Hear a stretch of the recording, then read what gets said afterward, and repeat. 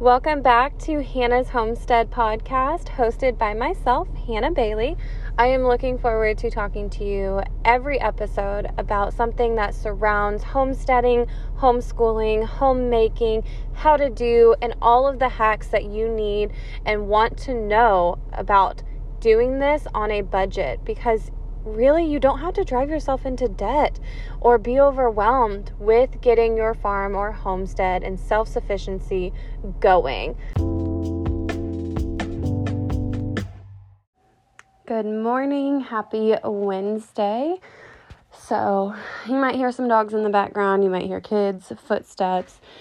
It's just one of those rainy days where we are all stuck inside and I am trying to multitask and we are all still getting over different colds. So that's just where I'm at. I'm working in my office today for a little bit and just taking it day by day. So when there are days like today where it's super rainy, I don't know if you guys have listened in the past, but I highly encourage you to look at the weather ahead of time before you go to bed every night and know what needs done.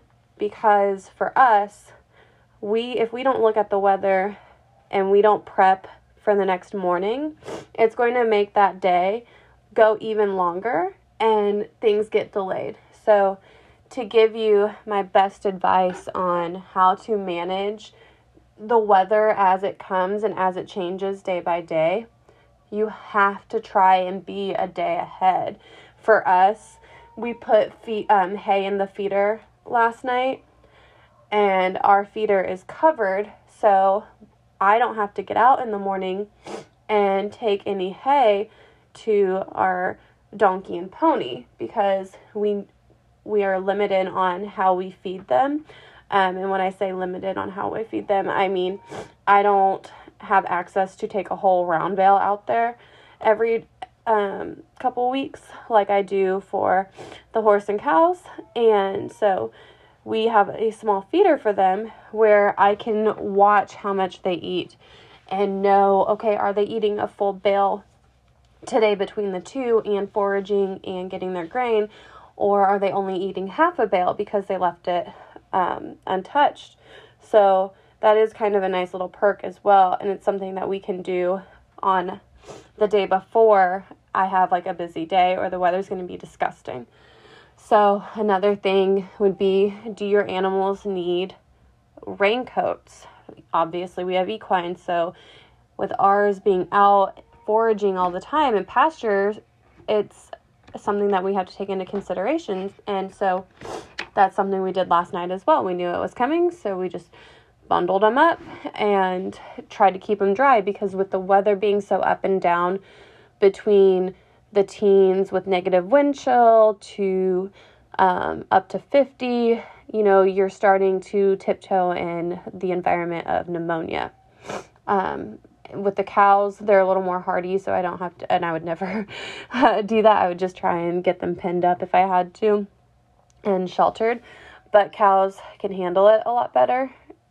One thing I've learned with equine and goats is they are very, very fragile creatures, and you can do everything right and something could still possibly go wrong. But take that into consideration, take the weather into consideration and what needs done. So like we got a load of feed last night and we got in around 10:30, 11 o'clock, and there was just no way to get it unloaded with what else needed done. It can sit on the truck. It's fine. It's not that big of a deal. And so really look at your calendar and say, this is my allotted time of I can get this done and get myself ahead so I don't have to do it in 3 days. And you'll hear me say on other podcasts, you can delay, but don't deny. And I talk about that in the aspect of some things can be delayed, like the dishes and like sweeping the floor. I mean, you're not going to deny it and let it just degrade, right? But at the same time, other things take priority when things change last minute. We had a few really good And I say good, they were really, really foggy, but we had steady weather around 40 to 45 degrees over the last few days. So the rain coming and the weather changing wasn't really much of a surprise. Now, next week with 18 degrees and snow coming, that's going to be something we really need to take control of. There shouldn't be any more rain starting tomorrow, but it is going to drop. And so how are we going to prepare for that? And the first real snow/ice, we had it once back in October, but nothing since. So it's kind of been a calm before the storm. You know, we need to move firewood up to keep it dry. You know, tarps can blow off and all these different things, the wetness of the snow and rain and ice can get into little cracks and wet down some of the wood. So we need to take into consideration, do we have enough kindling? And so utilize the slower days and how you can manage it without having to micromanage and panic. And like, I'm not panicked right now. You know, I realized this morning I woke up, my girls have been sleeping in, everyone has colds right now. I realized, okay, I hadn't recorded my midweek mini, but I know exactly what I want to talk about. So here I am right before it's set to go live and talking to you guys. My girls are working on some homeschooling stuff. And so that's just how I delegate things out and I manage it, you know, kill a couple birds with one stone. So all you have to do is really just take control of what you can control. Some things you just can't control, like the weather.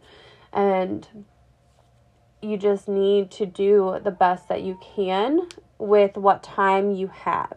We all have the same 24 hours in a day, but I get asked often, well, how do you do X, Y, Z? And I say, well, it's not as important for me to unload a truck right now where we haven't eaten dinner yet, or we need to put that hay out, or so whatever the case may be. Like water, we try and prep it in all of our buckets every day. But there are some days where we don't have to. You know, these colder days, they're not drowning in water, and they're not downing all of their buckets day in and day out, because most of the time they're bedded down. Like the pigs, they're bedded down. The cows, they like to bed down and stay warm. And so they don't come out as often when it's wet or cold. So they're not having to drink as much. And luckily, we haven't had to be breaking ice recently, knock on wood. But that's something to take into consideration too. Are you prepared for that? Do you have salt water things to, like these water bottles that you can put in there and then you can just pull out and it breaks the ice? And so just little things to prepare for. And that's my tip for the midweek mini is look at the day that's coming and how can you handle and reduce your stress today for tomorrow. Because in a lot of times I'll say in scripture, tomorrow will worry about itself, which is true. And you don't need to worry about tomorrow. However, you can prepare for tomorrow and be confident for when tomorrow comes.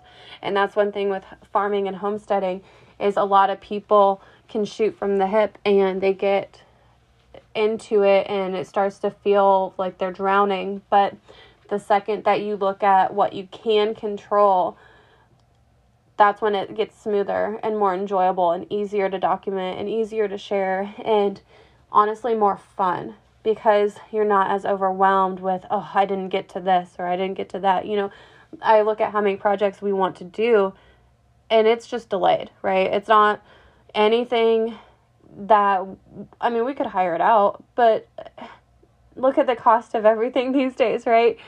So just be realistic and just say, okay, this is what I could do, this is what I got done, and this is what's going to come later. So I hope that mindset and just like a little shift in things helps you, because it really doesn't have to be stressful and overwhelming. You can't control what you can't control. And so just take it little by little, mark off tasks as they come, look at that accomplishment and say, I achieved this today.